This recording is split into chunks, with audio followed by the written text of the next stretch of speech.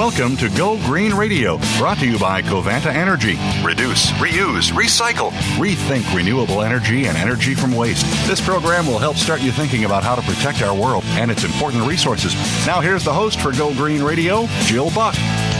Welcome to Go Green Radio, everybody. So glad that you could join us. Thanks for tuning in.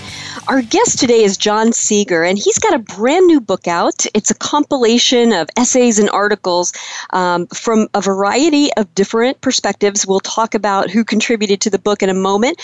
But the book is called The Good Crisis: How Population Stabilization Can Foster a Healthy U.S. Economy. Now, John is the president and CEO of Population Connection, the nation's largest grassroots population organization. And just as a reminder, we've talked about population issues on Go Green Radio many times in the context of what it means to the environment and what it means for the standard of living for human beings that, are part of this population that is burgeoning throughout the world. Now, I am really excited to have John on the show. And John, welcome to Go Green Radio and congratulations on your new book.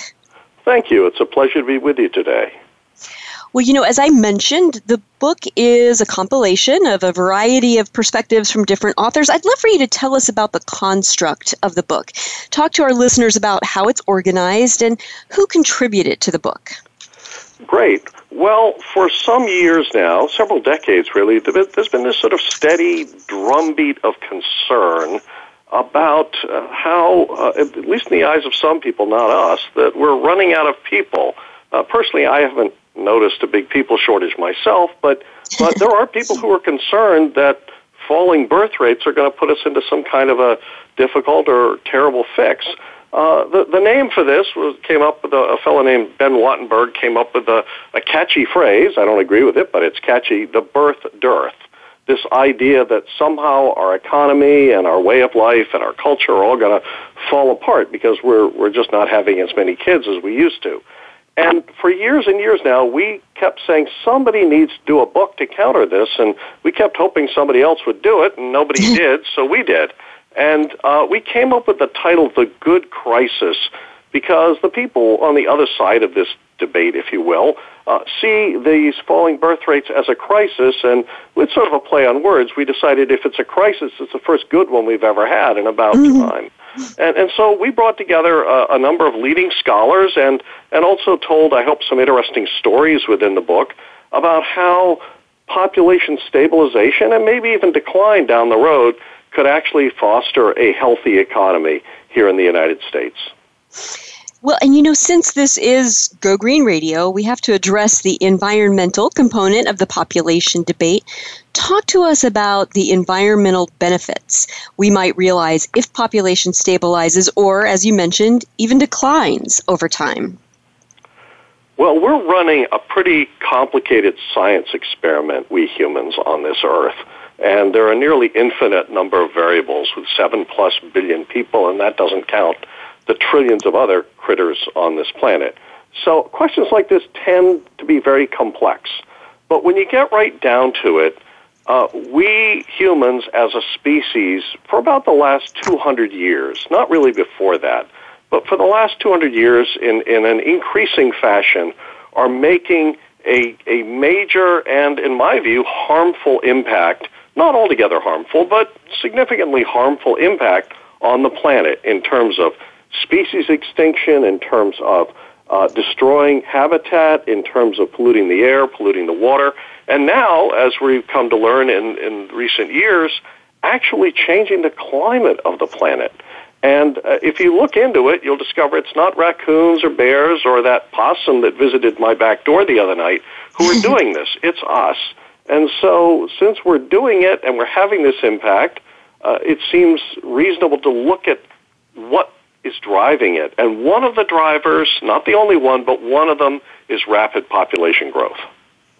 Well, the more people, the more consumption. It makes perfect sense. It's more complicated than that, of course. We've had guests on the show before who've talked about it kind of depends on where you're born in terms of, what the average consumption of various countries are and why, even here in the United States, where we're not really seeing a population explosion, so to speak, based on the per capita consumption.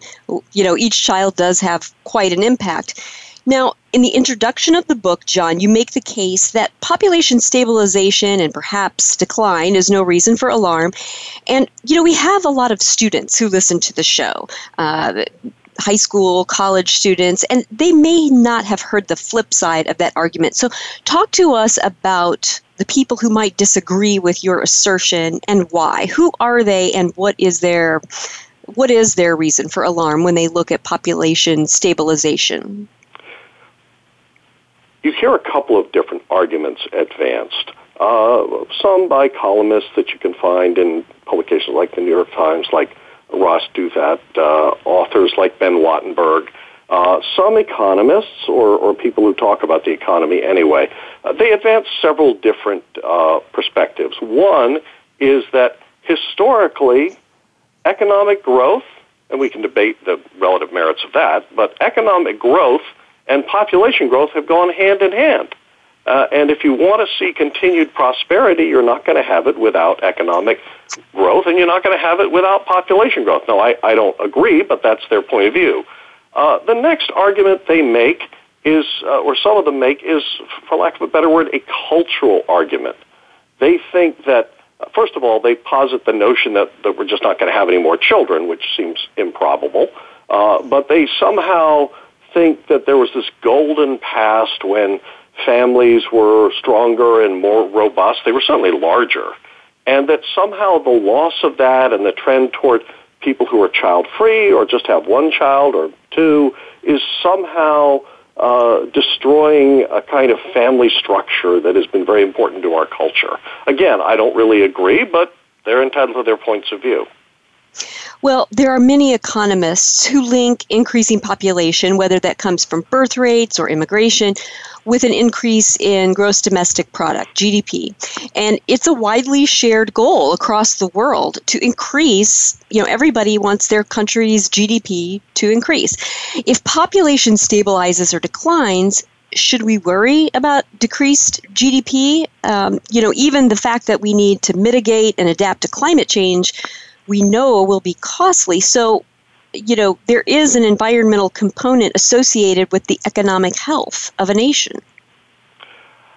Well, I would suggest if people want to do a little interesting reading sometime, they might go back and read a speech delivered by the late Senator Robert F. Kennedy in the spring of 1968 at the University of Kansas, where he said more eloquently than I can that the GDP includes people in prisons. The GDP does not include happiness. It doesn't include the laughter of children.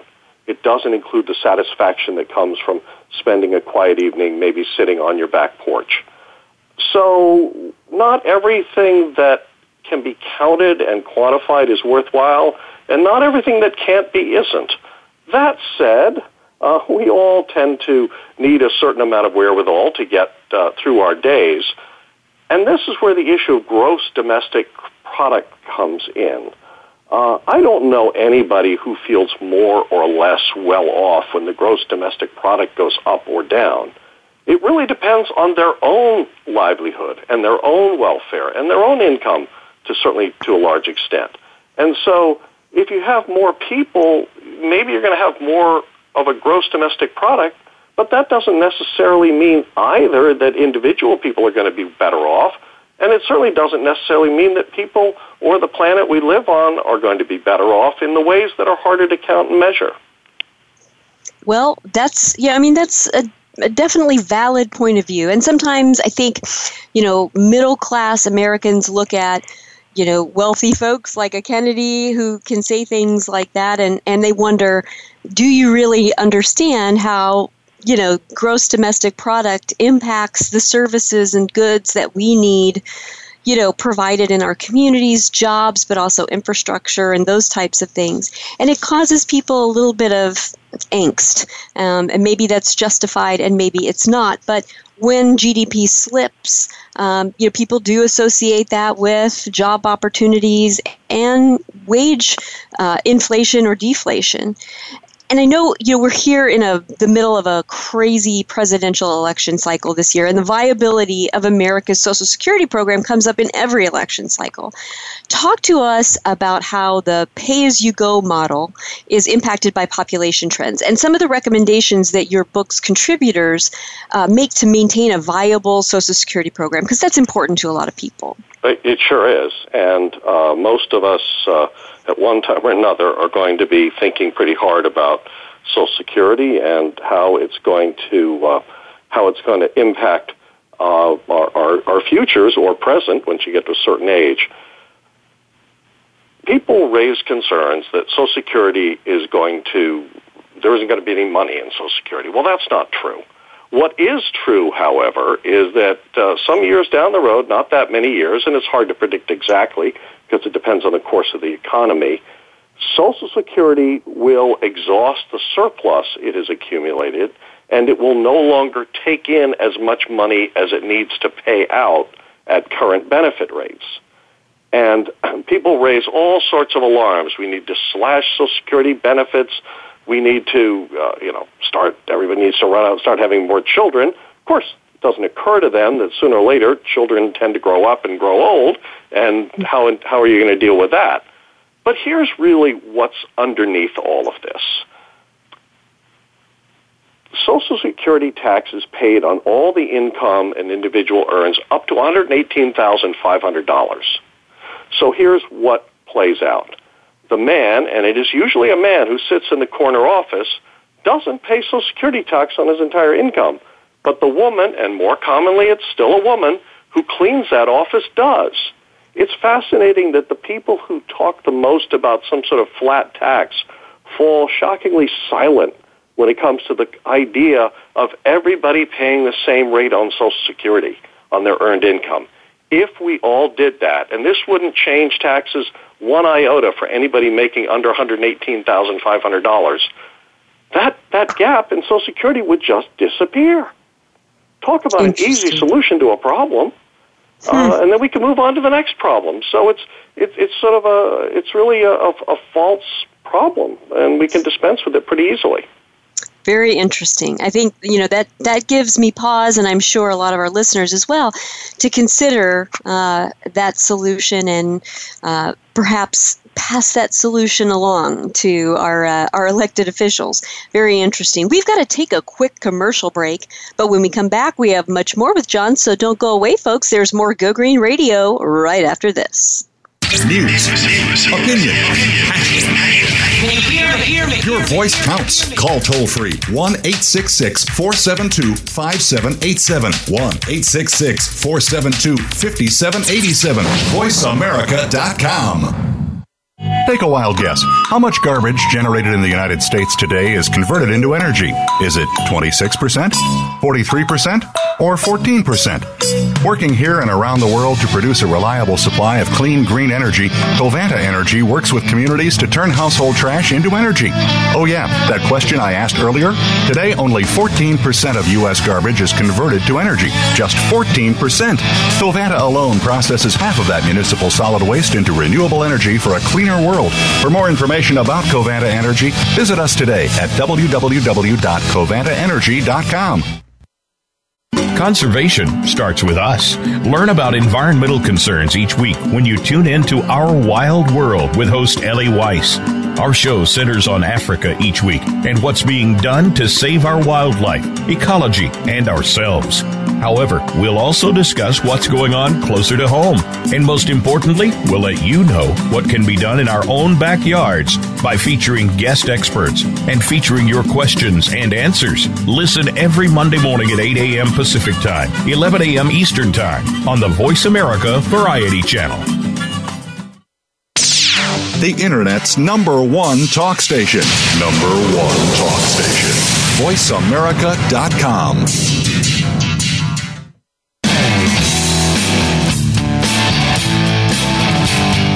You're listening to Go Green Radio with your host, Jill Buck.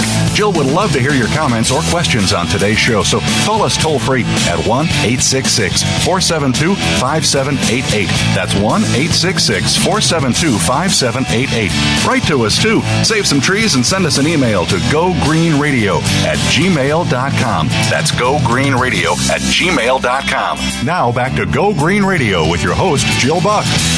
Welcome back to Go Green Radio. So glad that you could all tune in with us today. Just a quick reminder, Go Green Radio is a part of another organization. We're part of the Go Green Initiative, the environmental education program that I founded back in 2002. We are helping schools in all 50 states and in 73 countries around the world lower their environmental footprint through a variety of programs that are all free to schools everywhere. And so if you would like to help us out, if you would like to help us continue to bring those programs to schools, you can check out our website at www.gogreeninitiative.org and click on donate. We would appreciate that very much, and we will send you a great big thank you and a little packet that you can, a little poster you can put up in your office space to say you support the Go Green Initiative. So thank you for your consideration there. Our guest today, in case you're just tuning in, is John Seager, and he has a brand new book out called The Good Crisis: How Population Stabilization Can Foster a Healthy U.S. Economy. Now, John, we've talked about population issues many times on Go Green Radio over the past 8 years, and a common theme is that the increased consumption that accompanies population growth poses a serious threat to the environment. The idea is that if we have more children, they'll consume more and more, and that will cause an increase in societal waste and greenhouse gas emissions. But there was a line in the chapter of your book that's entitled Economic Consequences of Population Aging in the United States, and that chapter makes an interesting point. The authors write, compared to a 20-year-old, an 80-year-old consumed twice as much in 2007 as in 1960. So does this statistic undermine the environmental argument for lowering the birth rate in America? Talk to us about that, John. Well, I think the good place to start is to look at how and why birth rates declined here in the United States. And the great decline occurred during the 1960s and 1970s. When John F. Kennedy was inaugurated president, and I'll try to keep this little historical piece brief. No, don't, because this is good. The average woman had 3.4 children in the United States. By the time Jimmy Carter was sworn in as president 16 years later, that figure had dropped by almost 50% to 1.8 children per woman. That's an extraordinary change in less than in a human generation. It didn't occur because of a crisis or a famine, and it didn't occur because of some government edict. It occurred because of a constellation of what I see as very positive factors. Women began to go to college as a gender in great numbers during that period in the United States. We had the women's movement more broadly. We had the advent of the birth control pill. We had changes in law, which enabled couples and individuals to have access to contraception and abortion as well, and a whole lot of other things that occurred all at the same time. So this wasn't a top-down issue or approach. This was bottom-up. And so the lower birth rates are a consequence of people making free and thoughtful choices of their own. And so the question is, now that people have made those choices, what are the impacts of them, and how can we address that? At the same time this was going on, we've certainly seen a rise in our standard of living as it's defined by income over the last several generations. It's certainly been up and down, but over the long run it's gone up, and a rise in consumption. So, it's a little difficult to compare. I don't want to get into sports, but it's a little like trying to compare a sports figure from 80 years ago to one today. Every generation faces its own set of challenges. And I don't think we're going to turn the clock back to a time when we didn't have some of what Mark Twain liked to call the modern inconveniences. We have to deal with the here and now and look at the fact that these were free choices that people made, and we just have to look at how they're playing out. Mm-hmm. One of the other economic concerns that we hear from economists when we're discussing population rates and growth is how will we pay for healthcare costs in the United States if the ratio of young workers to the elderly declines? Talk to us about how your book's contributors address this concern, John. I think there are two key elements that spring to mind. The first is when you look at the period of time in the average person's life, the typical person's life, when they endure very high health costs. And of course, we're all different and we all face different life circumstances, but generally it's the last 12 to 18 months of life. People's health decline, their health declines, they run into all sorts of problems, and we see very heavy expenses at the end of life. That raises lots of questions, but and I'm not quite sure how to put this more gently than this, but the mortality rate is still holding at 100%. That's going to happen to all of us, whether it happens at one age or another. So most people who are older are actually pretty healthy. They might have a sore knee or maybe need to take a blood pressure medication, but generally speaking, they're in pretty good health. So that's one part of the issue. The other is so many of the healthcare costs and challenges we have in the United States are lifestyle related. Poor eating habits, sometimes because people don't have access to good nutrition, and sometimes just from bad habits. Lack of exercise, whether it's kids who don't get out and play every day or whether it's grown-ups who don't get out for a walk every day. Those are issues that we can take on and deal with, recognizing, frankly, that most of us would like to live as long a healthy life as we can. Mm-hmm. Absolutely. Now, one of the things that your book discusses is this notion of people remaining in the workforce longer. And, this is a very difficult, issue to discuss, not to offend, not to, create too much intergenerational or intragenerational conflict, but how might that impact the earning capacity of younger generations, both in the short term and throughout this career? I mean, could this impact the macroeconomic performance of the United States as well as the economic status of individual Americans? The universe, from what little I know of it, is a closed system. The workplace is not.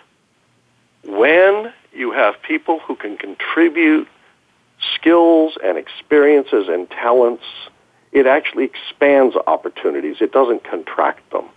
It makes for more opportunities. Economists have studied this, and they found that when older workers stay on the job, it doesn't cause younger workers not to have employment opportunities, because young people and older people have different sets of skills. As the head of Deutsche Bank once said, old people run faster, but young people know the shortcuts. I'll give you an interesting example of how this plays out. In Germany, they found at BMW that older workers on the assembly lines were not as productive as younger workers. But then they looked at why, and as a consequence, they installed inexpensive magnifying equipment. They put in some wood floors instead of hard concrete floors. All of a sudden, the productivity of the older workers became the same as the younger workers. So we all benefit when you have diverse experiences, and we can do different things well. And frankly, when somebody is retired and doesn't have an opportunity to do the things they want to do, that isn't good for them, and that's not good for the society as well. It costs all of us. I love your optimism. You have, you're the glass half full guy, John, and I appreciate that. Birth rates aren't the only factor in a nation's population equation. Immigration plays a role as well. And of course, that's center stage this year in the elections. Talk to us about how the challenges and opportunities inherent in immigration increases in the population when we're talking about immigration. What are some of those both challenges and opportunities as the population fluxes due to immigration?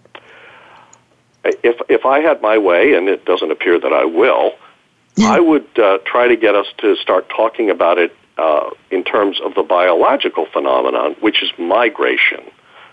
Birds do it. All sorts of creatures do it. And migration, I think, helps us understand the phenomenon more clearly, because people are on the move all the time in all sorts of different directions. Let's talk head on about that wall that a certain presidential candidate, who shall remain unnamed for the moment, seems to want to build.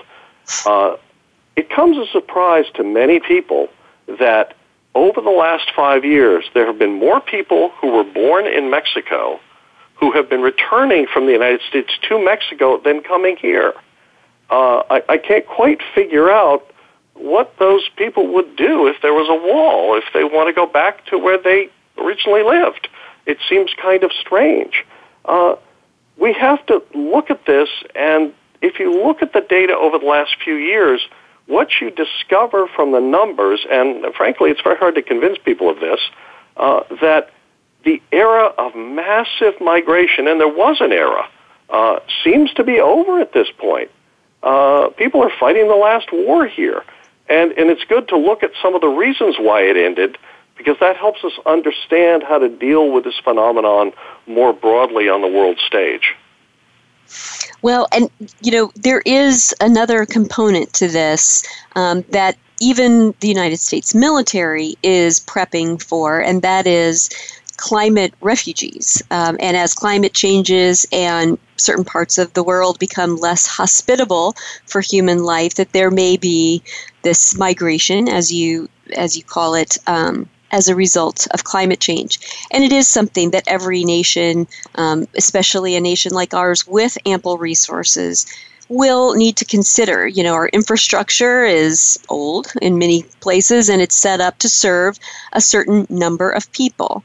And if that number of people is going to continually rise, there are public investments that are going to need to happen in order to serve and provide water and energy and, all of the things, the services that we expect in our communities. And so, based on birth rates, also based on immigration, migration, however you term it, our public policy makers really need to be thinking about, what we'll need to do in order to ready our communities to provide the goods and services that our population depends upon, that our businesses depend upon in order to thrive and to live well.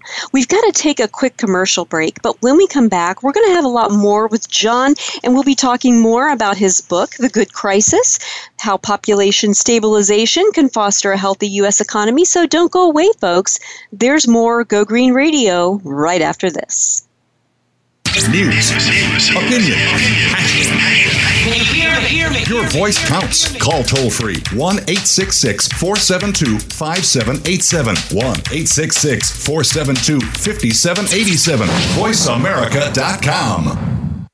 Take a wild guess. How much garbage generated in the United States today is converted into energy? Is it 26%, 43%, or 14%? Working here and around the world to produce a reliable supply of clean, green energy, Covanta Energy works with communities to turn household trash into energy. Oh yeah, that question I asked earlier? Today, only 14% of U.S. garbage is converted to energy. Just 14%. Covanta alone processes half of that municipal solid waste into renewable energy for a cleaner world. For more information about Covanta Energy, visit us today at www.covantaenergy.com. Do the adventures of Indiana Jones leave you curious about this exotic and unusual profession? If so, don't miss Indiana Jones, Myth, Reality, and 21st Century Archaeology with Dr. Joseph Schuldenrein. You'll learn about forensics, ancient civilizations, and human origins. Listen to Dr. Schuldenrein and colleagues discuss their excavations and related archaeological topics, ranging from the unique to the sublime, and yes, even the mundane. Indiana Jones, Myth, Reality, and 21st Century Archaeology, live Wednesday, 6 p.m. Eastern, 3 p.m. Pacific Time on Voice America Variety. Stimulating talk. Gets those synapses in the brain firing really fast. All the time. The #1 Internet talk station where your opinion counts. VoiceAmerica.com.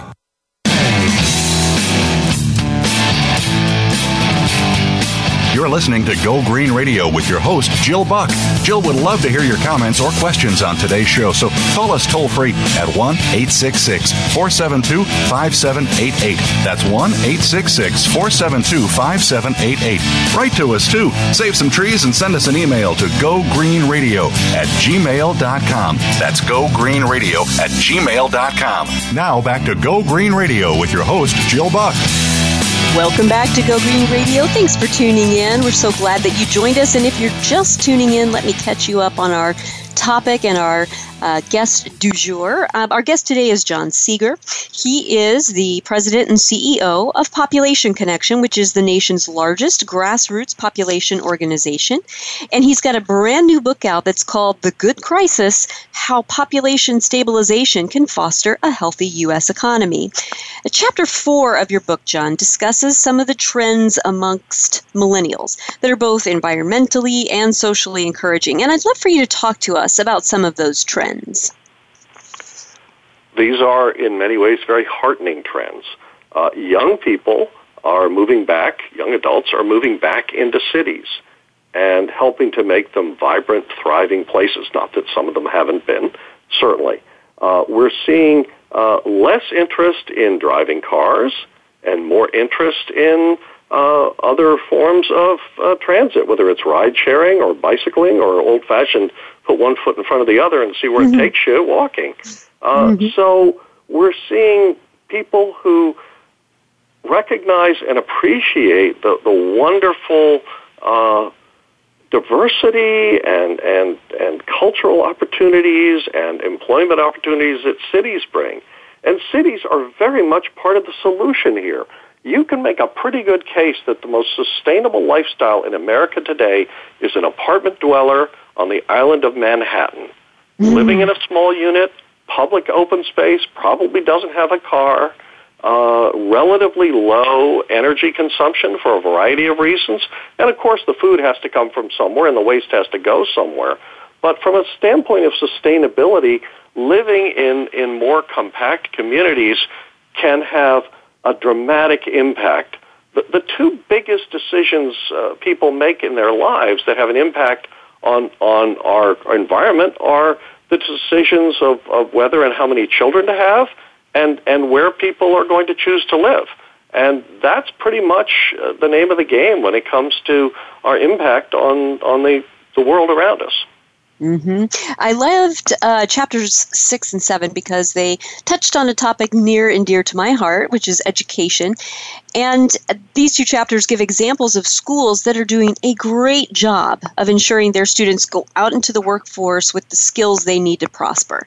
Help our listeners understand the connection between excellent education, population rates, and then environmental benefits of those two components. Well, I'd like to touch on two aspects of this. I think the greatest area of concern and opportunity for American education are the 15 million children today who are trapped in poverty. I know there's enormous gnashing of teeth over the state of American elementary and secondary education.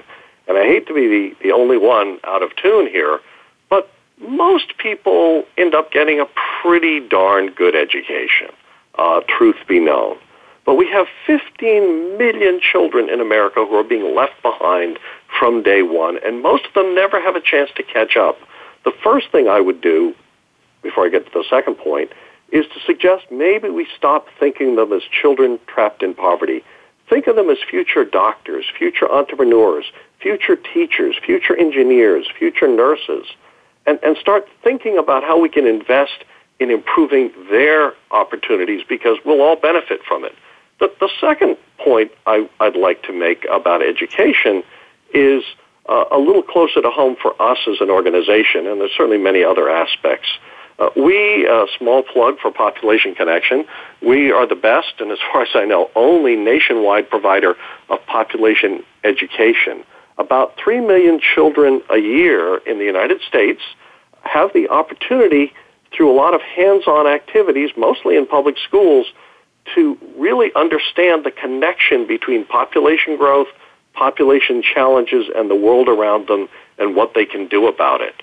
And I think it's so important for young people to be engaged as early as possible in the concept of civic behavior, because we're not just individuals, we're part of a community, and we try very hard through a network of about 50,000 teachers who use our materials to get students to think about these things and to act in ways that hopefully are useful to everybody.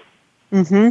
Well, and in talking with guests that have previously appeared on Go Green Radio about this issue, I share my own story. No one was talking about the impact of population rates on the environment. When I was in my, teen years and early 20s, I mean, the mantra was, if you can't feed a baby, don't have a baby. That was the best guidance that we had.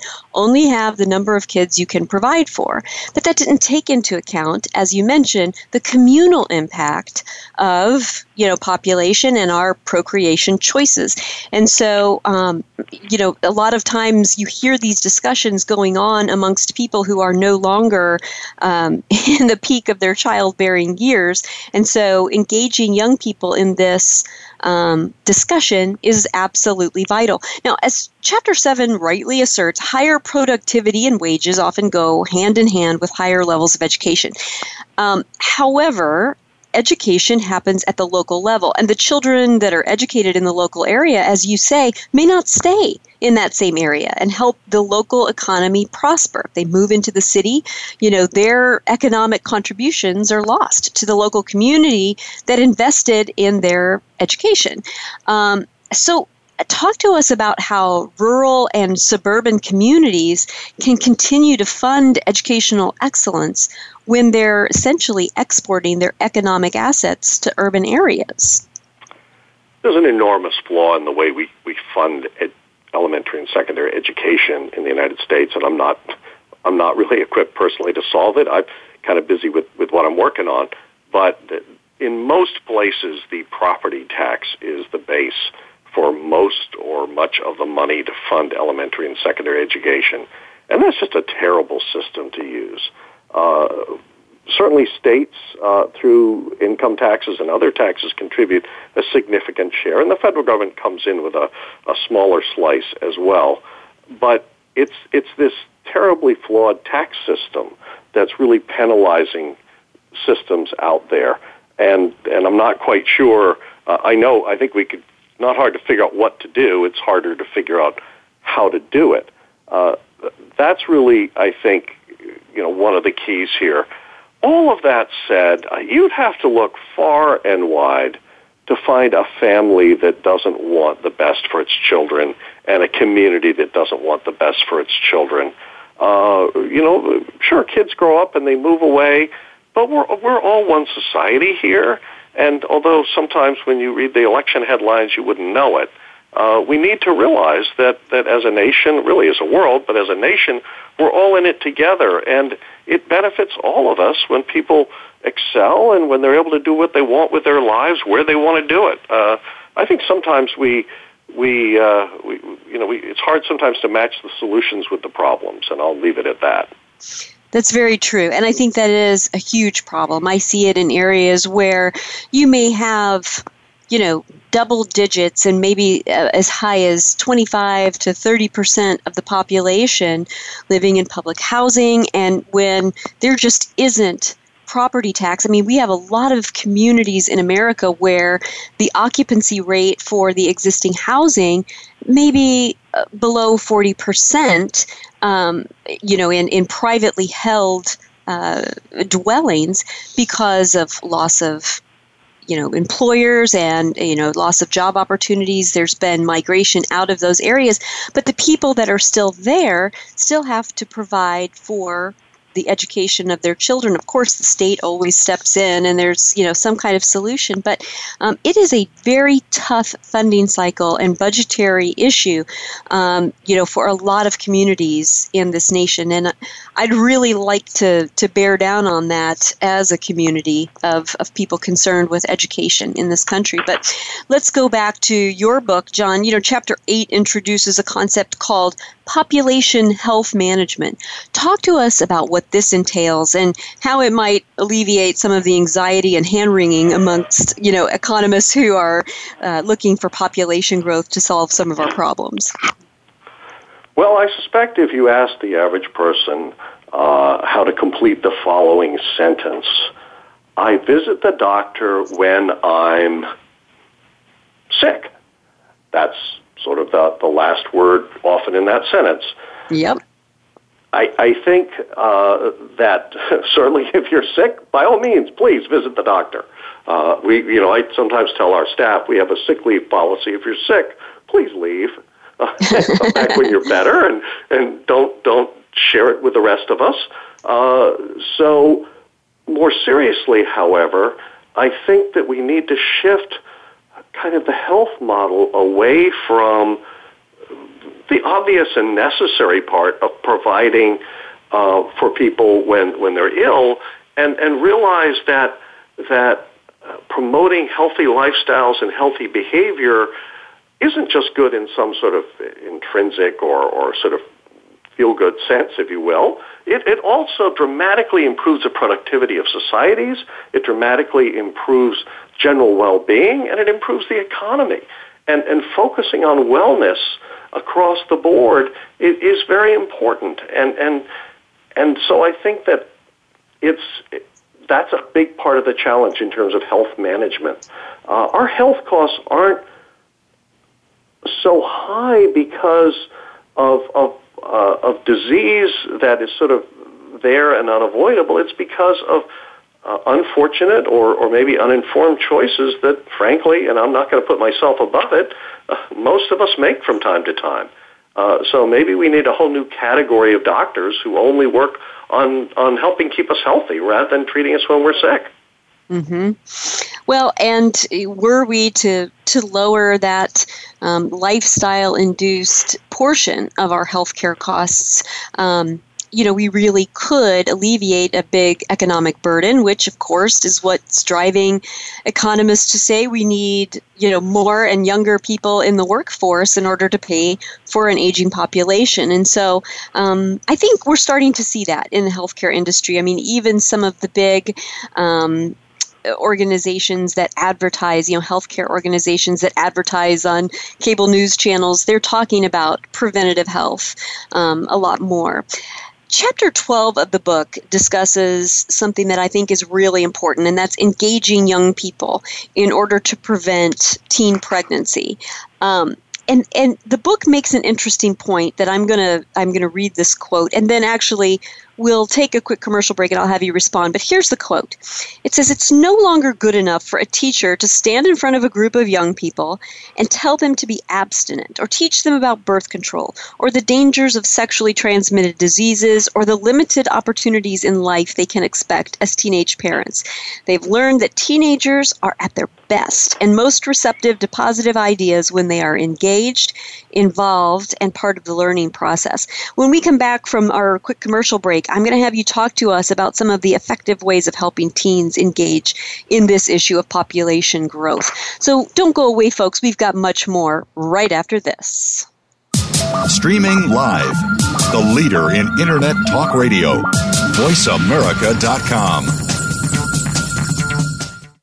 Take a wild guess. How much garbage generated in the United States today is converted into energy? Is it 26%, 43%, or 14%? Working here and around the world to produce a reliable supply of clean, green energy, Covanta Energy works with communities to turn household trash into energy. Oh yeah, that question I asked earlier? Today, only 14% of U.S. garbage is converted to energy. Just 14%. Covanta alone processes half of that municipal solid waste into renewable energy for a cleaner world. For more information about Covanta Energy, visit us today at www.covantaenergy.com. Conservation starts with us. Learn about environmental concerns each week when you tune in to Our Wild World with host Ellie Weiss. Our show centers on Africa each week and what's being done to save our wildlife, ecology, and ourselves. However, we'll also discuss what's going on closer to home. And most importantly, we'll let you know what can be done in our own backyards by featuring guest experts and featuring your questions and answers. Listen every Monday morning at 8 a.m. Pacific Time, 11 a.m. Eastern Time on the Voice America Variety Channel. Streaming live, the leader in Internet Talk Radio, voiceamerica.com.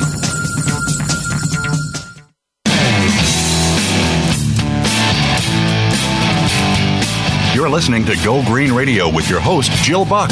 Jill would love to hear your comments or questions on today's show, so call us toll-free at 1-866-472-5788. That's 1-866-472-5788. Write to us, too. Save some trees and send us an email to gogreenradio@gmail.com. That's gogreenradio@gmail.com. Now back to Go Green Radio with your host, Jill Buck. Welcome back to Go Green Radio. So glad that you could all tune in with us today. In case you've just joined us, our guest today is John Seager, and he's got a brand new book out called The Good Crisis: How Population Stabilization Can Foster a Healthy U.S. Economy. And during the break, John was just mentioning to me that it's possible to get his book for free. John, give us some details on that. Anyone who'd like a free digital download of The Good Crisis can go to www, as the saying goes, thegoodcrisis.org, and they're welcome to have a free digital copy. If they want a paper copy, they're going to have to pay for it, but the digital ones are free for one and all, thegoodcrisis.org. Thanks, John. I really appreciate it. And now, right before the break, we were talking about getting teenagers involved, not just having them sit through a lesson about procreation and abstinence and sexually transmitted diseases, but actually getting them engaged in trying to help prevent unplanned pregnancies as a teenager and getting them engaged in the issue of population. Talk to us about some effective ways of doing that. First, a general comment from some great research done by the people at the Guttmacher Institute. They went out and talked to teenagers and young adults who had different life experiences, and they found a very high correlation among young girls who'd gotten pregnant as teens who said the following: "Things just seem to happen to me in life." Now, pregnancy can happen and under all kinds of circumstances, obviously, but if a young girl is engaged in school and activities and thinking about what she wants to do in college, the likelihood of her getting pregnant is much lower. So, that's a very good point here. The other thing I really want to mention is this is an extraordinary success story in recent decades. Since 1990 rather, the teen birth rate in the United States has gone down 61%. We know what works. We know that when you talk frankly and openly, not at teenagers, but with them, and get them to think about their own lives and what they want to do with their lives, and make sure that they have access to contraception for those who are going to be sexually active, which most of us are eventually. We know what works, and we also know what doesn't work. We know that just lecturing them doesn't work, and we know that abstinence-only programs don't work.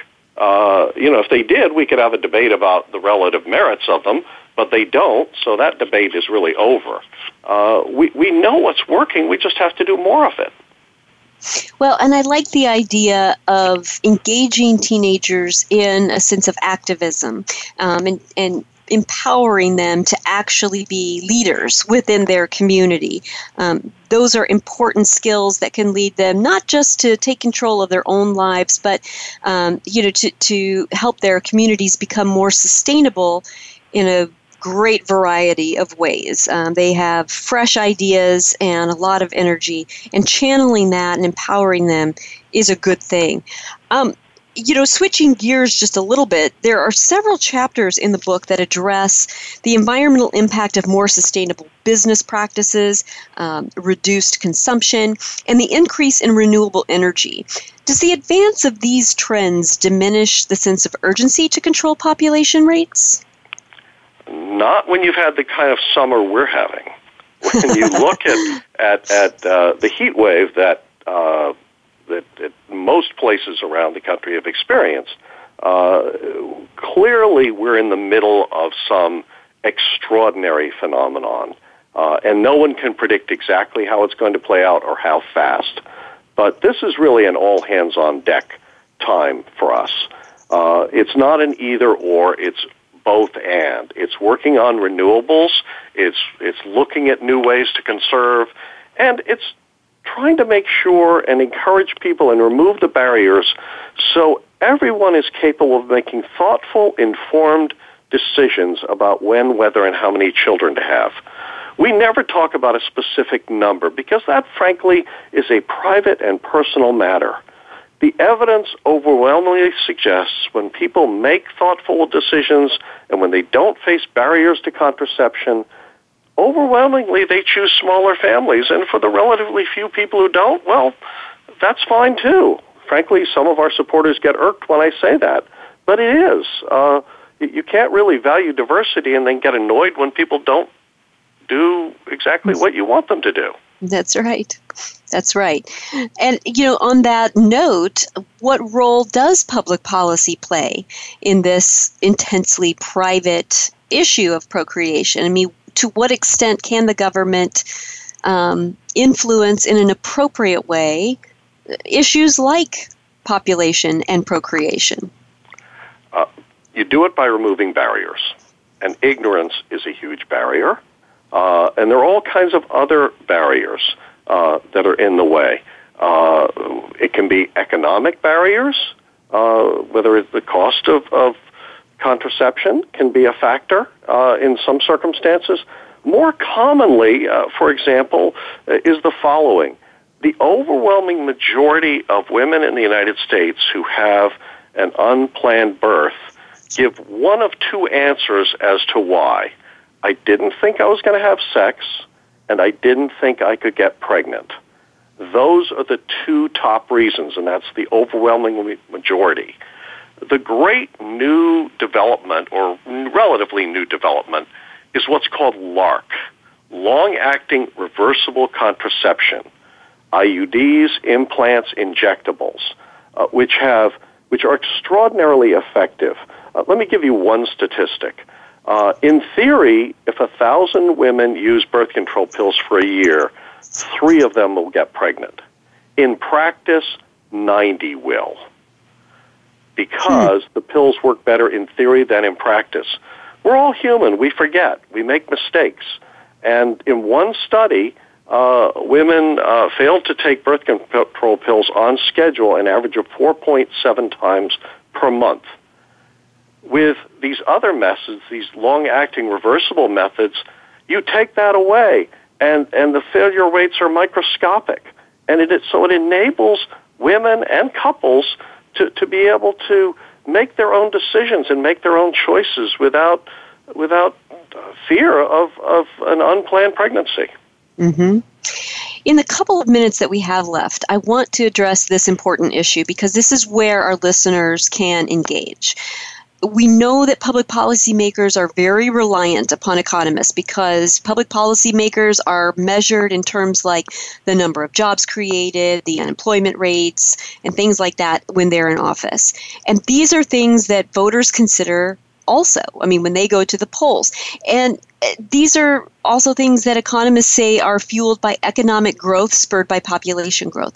What will it take to shift that paradigm, not just for economists and public policymakers, but for everyday voters who are the ones who hire and fire the public policy makers? I would encourage people to think about what makes their family strong and then try to apply that more broadly. Does your family and the people you love and care about, are they better off when they're better educated? Are they better off when they're more healthy? Are they better off when people who want to get up in the morning and go to work have an opportunity to go to a job that provides them with financial and other rewards. All of those things are obvious when you think about them in the context of a family. Why wouldn't they be true for a society as well? That's the way to think about it, is to think about it in pretty much practical, personal, common sense terms.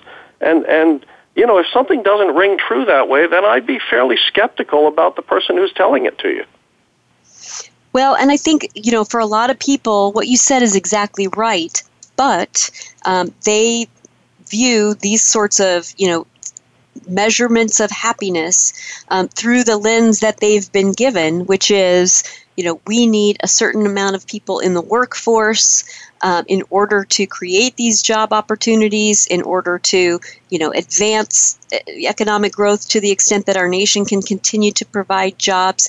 And so my hope is that, we will have a crop of economists who can help us achieve that, give us good advice, but do it in a way that's much more sustainable than the surge that we've seen, in population that may or may not be sustainable given, our natural resources and the state of our infrastructure.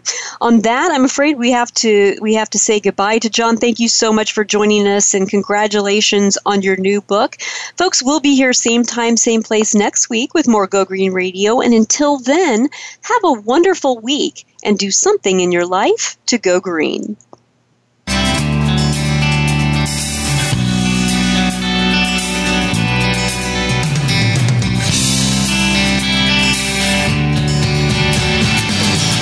Did you get some terrific ideas from today's show? Please join us for more next Friday at 9 a.m. Pacific Time, noon Eastern Time. It's Go Green Radio with Jill Buck here on Voice America. Go Green Radio is proudly sponsored by Covanta Energy, a leader in providing renewable energy solutions for a cleaner world. Visit www.covantaenergy.com for more information. We'll see you here next week.